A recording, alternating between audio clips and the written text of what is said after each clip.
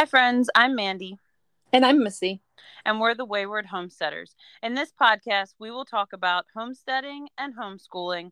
We will cover topics like food preservation, gardening, unschooling, and all the things we enjoy doing with our families.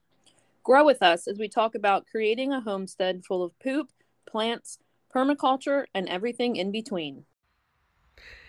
Hey everybody, this is Mandy from Chapel Hill Forge. And this is Missy from Homesteading Roots. So today we're going to finish our podcast series on food preservation. So we're going to be talking about pressure canning today. We've covered dehydrating and drying, freeze drying, water bath canning. And freezing. And freezing, right. I knew there was something else forgetting. So you can find all of those in this series on Apple Podcasts or Spotify.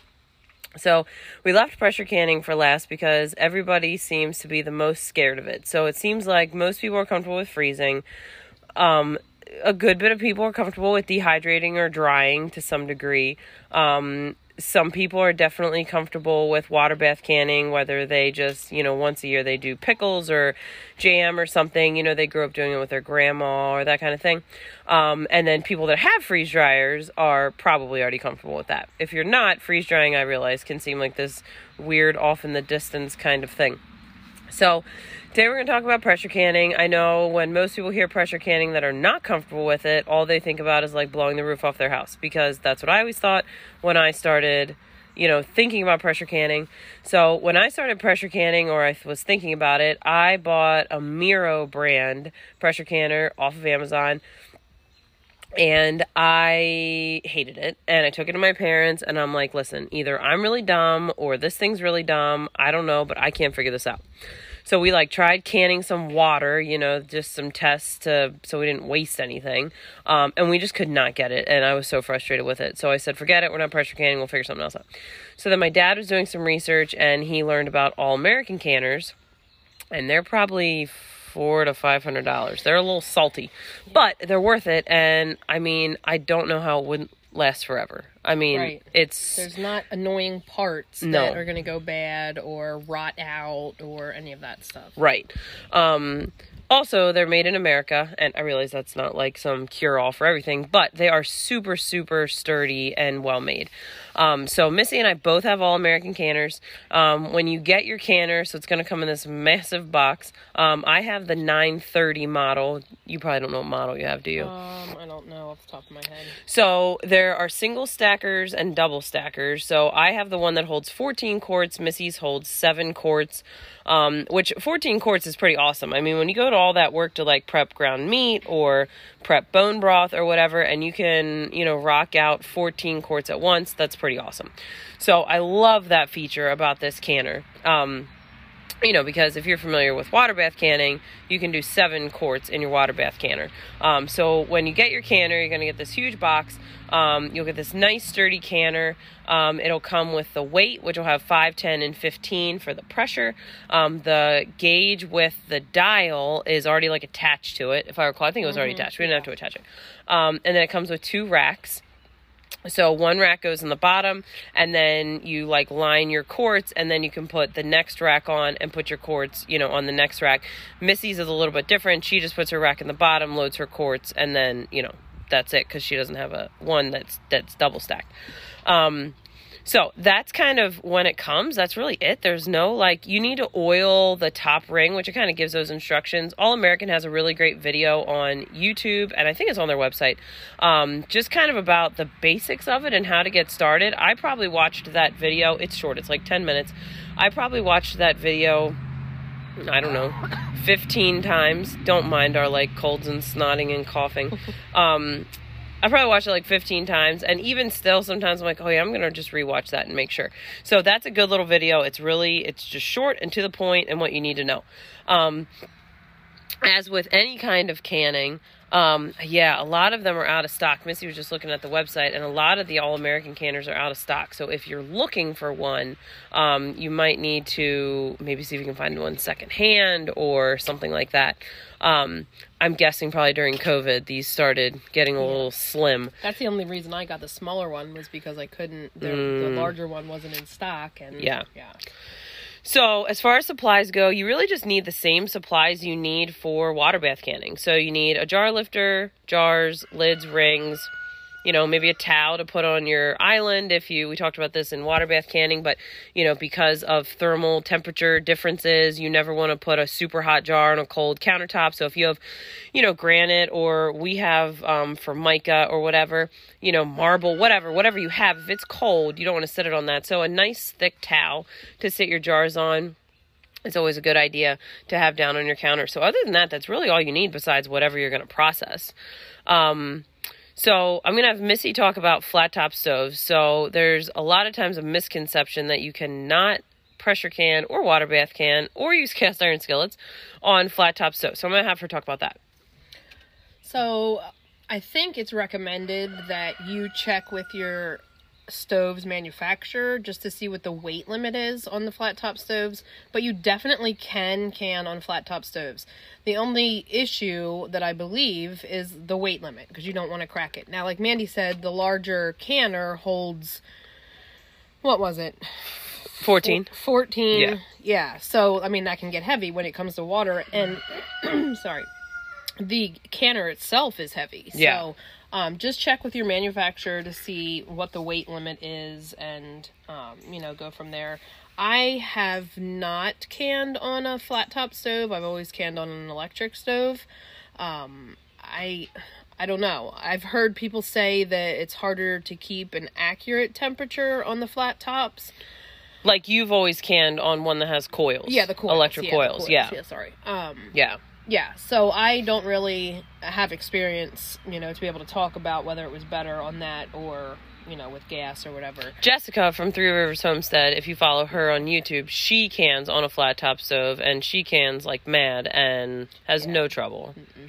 So talk about like coming to pressure and how you with an electric stove, what temperatures you go to and all that. Okay, so when I start mine, I usually put in about an inch of water. Then I put my rack in, then I load it. And then if I need to add a little bit more water, I do. You don't want to completely submerge your jars like you do in a water bath canner. You want to have it be like halfway up on your jar, the water level, and then put your lid on.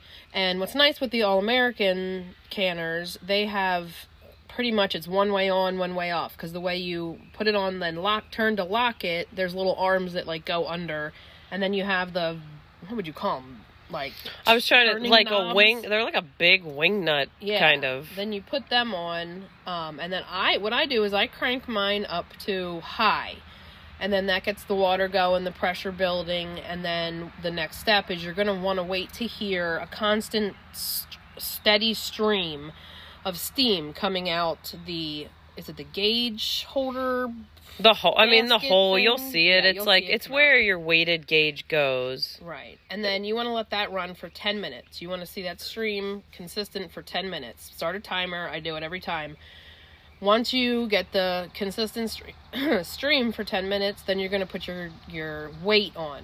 Now, you're going to have to check on your recipe or in a canning book or whatever to see what your recommended weight is. In Florida, our recommended weight is 10. Here in PA, it's 11. So do you do 15 on yours? So I do 10 on my weighted gauge, and my dial gauge goes to 11. Okay. Yeah.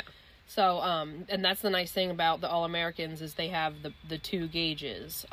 So, if one fails or whatever, you always have the one as a backup, which was the whole reason I bought an All-American was because I had the Presto prior, and it was like mine. Yeah, I had to get the gauge checked every year, and in Florida, I couldn't find anyone who would check the gauge, so I didn't feel comfortable using my pressure canner without the gauge being checked, due to moving and all of this kind of stuff.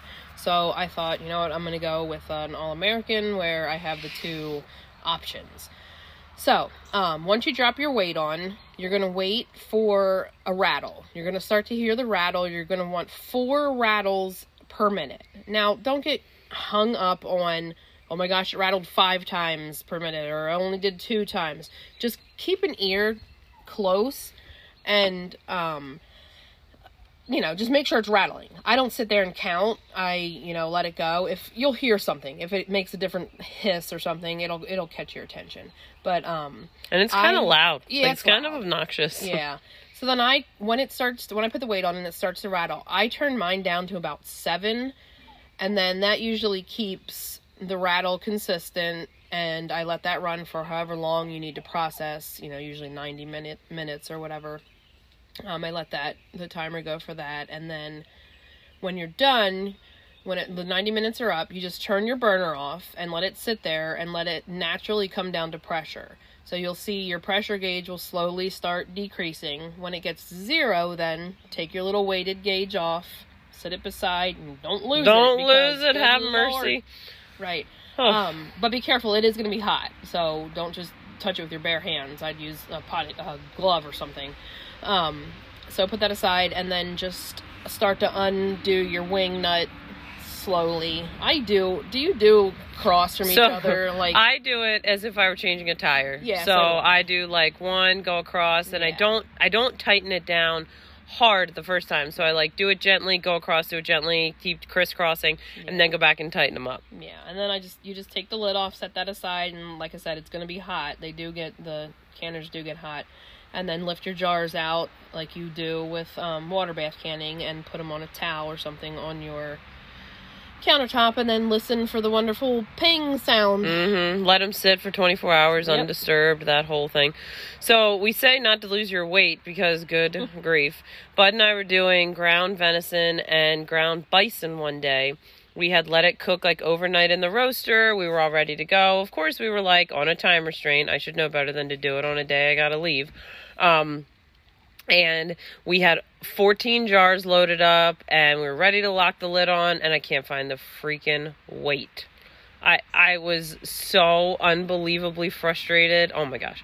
So don't lose your weight. They're expensive. I couldn't even get one from All American. I looked on Amazon. I found one for $25. So we did find it eventually. It was in the sink, for the love. So we found the weight, whatever. I recanned it while Missy was here, and it was all fine. So don't lose your weight. So as far as, I cook on a propane stove. Obviously, same procedure as what Missy does, but I never put mine on high because I would get siphoning like crazy. So I usually start mine, our stove gets super hot. I usually start mine between low and medium, and then when it's got its steady stream and I'm just trying to get my 4s a minute, then I put it pretty close to low. If I go, as I was learning to do this on our stove, the higher I went, I got so much siphoning. So, which is not you don't want siphoning because you're losing food, but if you get siphoning, it's not the end of the world. As long as your jar is sealed, then you're fine. Most of the time, as far as anything I've ever canned, the headspace is 1 inch for pressure canning, which is much different than water bath canning. Most things for water bath canning, I feel are 1/4 inch, jams and applesauce and things like that are much smaller headspace than 1 inch. So, if you get some siphoning, it's just kind of annoying, especially if you're doing broth or meat or something, because then everything's got that meat goo haze on it, and then you have to wash it with soapy water. You want to wash everything up anyway, but you know what I'm saying, it's just a mess. So as far as the foods that you need to pressure can, obviously with anything else like this, you want to follow food safety guidelines and all of that. So I can link the Ball canning book in the show notes. And then I can link, I have a different pressure canning book too that I really like. And it's just pressure canning. The Ball book has both. But as far as foods that you're going to do, anything low acid is going to have to be pressure canned. So we're talking, chunks of meat, ground meat, broth, if you make bone broth or something like that, low acid vegetables like green beans, carrots, corn, potatoes, stuff like that. You can also do meals, which is really cool because if we were in a, shit has hit the fan situation, it's nice to just have stuff that you can just undo the lid, dump it, and go. Or, if we're not getting extreme and we're just talking, it's just a busy summer day in the garden and taking care of animals and all that normal stuff, it's nice to just dump something into a pot, heat it up, and be done. So you could do things like beef stew. You could have beans ready to go. So we love doing ground meat and having beans ready because we can heat that up, throw it in a tortilla, And we have like burritos, and it takes literally less than 10 minutes to make dinner. So things that I pressure can a lot, I would say, are ground meat, because I'm trying to free up my freezer space all the time. Broth, because I'm always saving our animals' bones to make bone broth. I'd like to this summer do corn and potatoes, and maybe some beans. So a lot of what I want to do, I'm not really as into pressure canning a lot of vegetables, just because the texture is, it's okay. I mean, they can get mushy. I just really want to have a lot of meat and broths and beans on our shelf, and just good quality proteins. So what do you like to pressure can? I like to pressure can potatoes. We're a mess over here. Oh, goodness. I buy a bag of potatoes because I'm hungry for potatoes one night, and we use about 4 of them, and then we put the bag in the pantry and forget about it, and then I walk into the pantry and it slaps me in the face, and I'm like, what is that smell? The smell of rotten potatoes is so disgusting. So my big thing is I'll buy a big bag of it now, and I'll just cube them up, and then I pressure can them, and anytime I'm hungry for potatoes, I just go get a can or jar off the shelf and either turn it into mashed potatoes, or there's different processing times. Like if you're looking to use your potatoes for like potato salad, then obviously you don't want to process them as long as you would potatoes that you would be using for mashed potatoes, because you still want them to be kind of firm. So there's, different times with that, but I really like doing that and having that available. And you'll sort of start to learn, like, how you like to have food prepared. Like Missy said, she knows for the most part her family's going to do mashed potatoes, and she's going to want some soft potatoes. I have learned that I prefer to brown my ground meat before I pressure can it, because it'll cook in the pressure canner, but then you're going to get like a dog food consistency, or that's been my experience, and I'm not into that. So I always brown it first, at least most of the way, and then it'll cook off the rest of the way in the canner. And then I get nice crumbles, which is what we want from ground meat. I love also pressure canning chunks of meat. So whether I cut up like a bison roast or, chicken breasts, cut them up into pieces. And chicken is so friggin' easy. Like you literally cut raw pieces of chicken, drop them in your jar, put some water in, which then you're making your own chicken broth, and you pressure can it. It's seriously that simple. Beans are another one. Like you put in about a cup of beans, put in water, and can it. And you have like ready to go. Don't have to pre-soak. Don't have to anything. You just literally have beans ready to rock. So another thing too on potatoes is if you grow potatoes yourself, or even if you don't, if you wind up having ones that sprout, not rotted, but are sprouted, you can just like cut your sprout spots off. And then those are perfect to pressure can if you just need to, use them in some way. So as far as storage goes, just like water bath canning, you just want to have like, wherever you keep your water bath stuff. So 55, somewhere in that ballpark, not too hot, not too cold. You want things freezing and you don't want them sitting there boiling. So, store it just like your water bath stuff. You should always label things, which I should be talking to myself here because there's all kinds of mystery jams on our shelf. I just go by the color and I figure, this is probably blueberry. So label your things, put your date on it. The ball jars say that things keep for 18 months. I would say that I keep things much longer than that. Probably a couple years before the quality of the food starts to go down. I mean, obviously the goal is like we can it this summer, we use it, and by next summer we need to put more on the shelf. Like that's always the cycle. But if you wind up having some potatoes left, some meat left, whatever, it should be fine. Something else too is I usually leave a good bit of my pressure canning for winter, because in the summertime, most of the things I have coming in from the garden, I'm water bath canning, whether it's pickles, salsa, tomato sauce, if I get grapes locally and we make grape juice, things like that. So I'm doing a lot of water bath canning and dehydrating and freeze drying the stuff from the garden in the spring, summer, fall. And then in the winter, I can use that time to can up beans and meats and empty my freezers to get ready for the birds that are going to be coming in and all that kind of stuff. So yeah, that's really all there is to pressure canning. It's really not as scary as I worked it up to be. Missy actually pressure canned before me. I think you did beef stew. Mm-hmm. Yeah. She did beef stew first, and I think she did broth, bone broth that she made. And it really, she's like, it's not scary. It's not a big deal, you know, whatever. And you did that with your sketchy canner. I did, yep. Yeah, before you got your good one.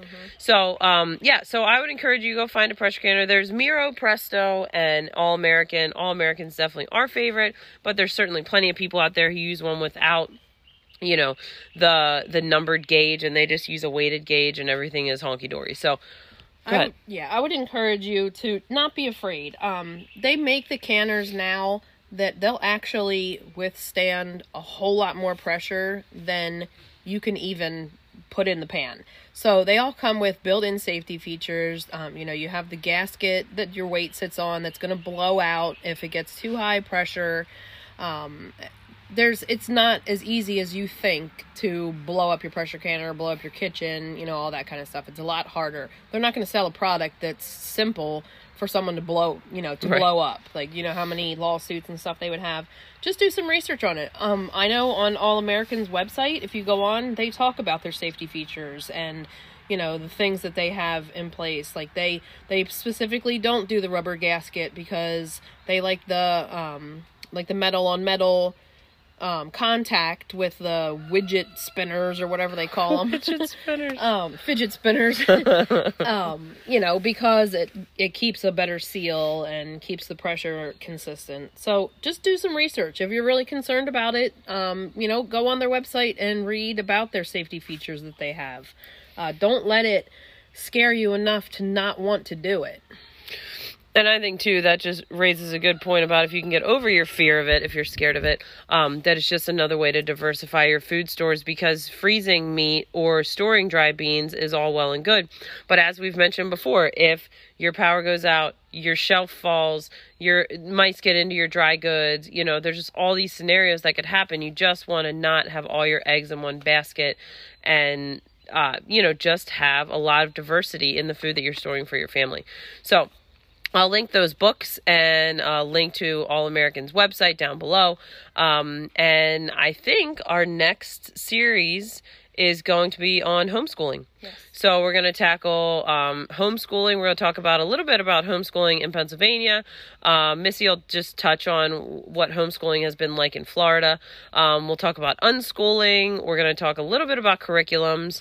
And then just kind of like what our day-to-day life looks like as homeschoolers/unschoolers. So if that topic interests you, then, you know, follow us on, you know, Spotify or Apple Podcasts. We put a new podcast out every Thursday. Typically, we would put it out first thing Thursday morning, but we had a little bit of technical difficulty. So, anyway, if you have questions about homeschooling ahead of that podcast, send them over to us. You can reach Missy at homesteadingroots@gmail.com or on her website at homesteadingroots.com. Or you can reach me at chapelhillforge@gmail.com or at chapelhillforge.com. So, or you can, you know, join our group on Facebook that we've talked about, Wayward Homesteaders. And, you know, we always have great conversations going on there. So I hope you guys have a great day, and I hope this was helpful. Bye, friends.